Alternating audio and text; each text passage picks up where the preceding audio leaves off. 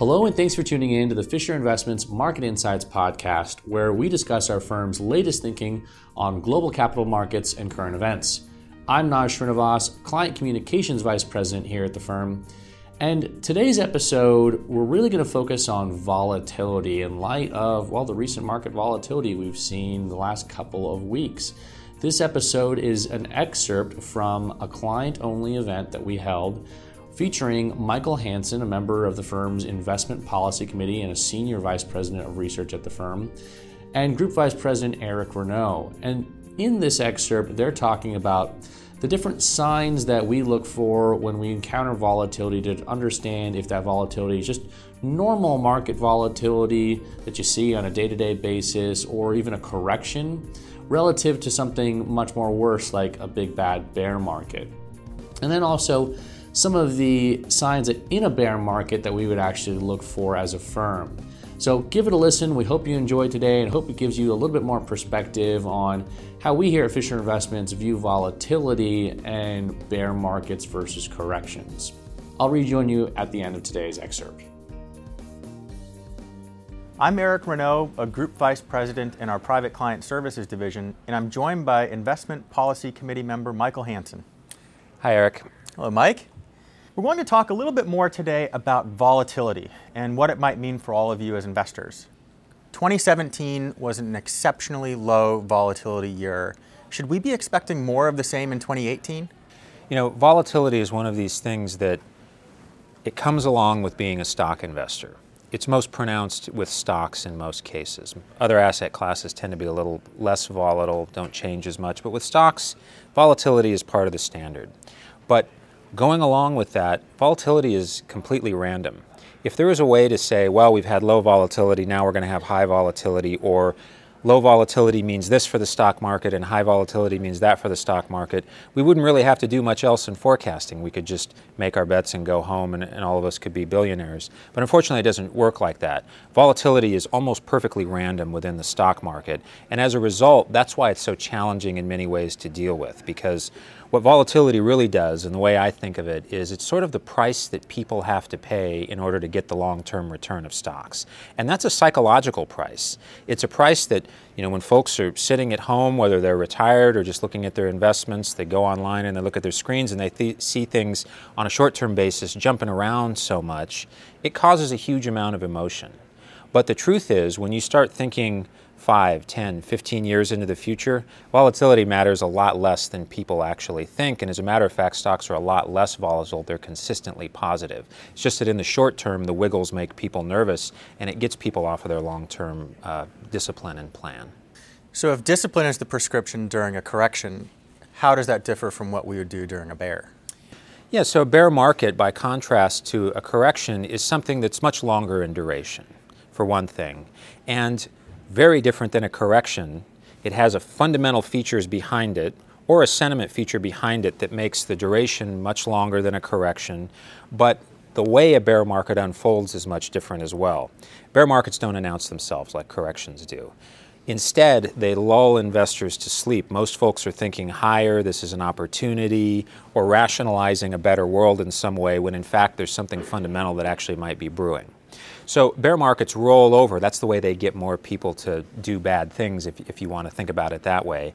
And they don't have their real losses until the end. As a matter of fact, there's a few ways that we think about bear markets internally that I think that would help everyone to think about bears. We call them the 4 rules of bear markets, but they're not really rules. They're more like what you would call heuristics. And heuristics is, what you might say is a rule of thumb. And we say that because this is a probabilities business, it's not a certainties business, but these 4 items can really help. The first one is just what we call basically the 3-month rule. And the 3-month rule says, if you have a market peak, do not go defensive or out of the market until 3 months after that market top. This gets to my point that bear markets roll over, they don't announce themselves. And so the first discipline is to say, if you're hitting a new peak, because bull markets don't have spike tops, you've actually got at least 3 months to try to understand what's happening. As things start to roll over, then you can start to take some defensive action, which leads me into some of the other rules. The next one is the 2% rule. 2% rule says bear markets, they're going to do this, but on average, their trajectory is about 2% per month. And this is another way of saying the 3-month rule really comes into play, which is that a bear market's losses don't all happen at the front, they happen towards the end. You've got some time and you can start to understand and see this trajectory. The third rule is the 2/3, 1/3 rule. This one happens to be my personal favorite simply because it's like a mathematical identity, and it's uncanny how well this works through virtually all bear markets through history. As a matter of fact, all these rules really work very well. But this one states that 2/3 of the losses of a bear happen in the final third of its duration, which is another way of saying bear markets roll over, they tend to have a trajectory that fools a lot of folks, and then capitulation happens at the end. Then the last rule is sort of the bookend to all of it, which is called the 18-month rule. And the 18-month rule says that if you've gotten defensive, you've gotten out of the market successfully, you saw the bear market, never be defensive for more than 18 months. Bear markets can last for more than 18 months, but by the time you've done the 3-month rule, you've done 18 months out, that's 21 months. Not many bear markets last more than that. And as we've said to our clients so much through the years, in order to reach your long-term financial goals, you need to be in the market, not out of the market. Being out of the market is the riskiest thing you can do.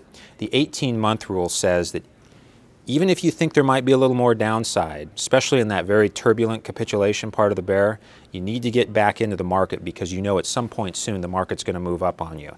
And when bull markets start, they start quite violently. They look like a V and they leave a lot of folks behind, and that's the last thing we'd want to do.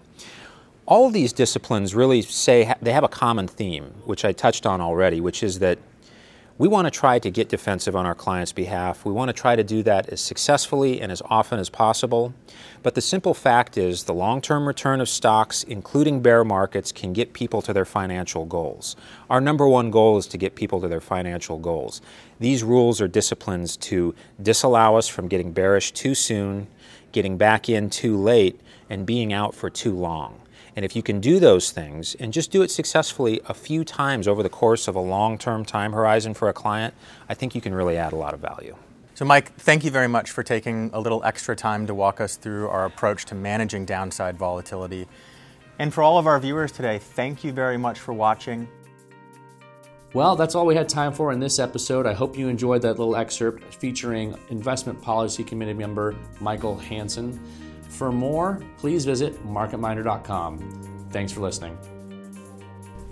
Investing in securities involves the risk of loss. Past performance is no guarantee of future returns. The content of this podcast represents the opinions and viewpoints of Fisher Investments and should not be regarded as personal investment advice. No assurances are made we will continue to hold these views, which may change at any time based on new information, analysis, or reconsideration. Copyright Fisher Investments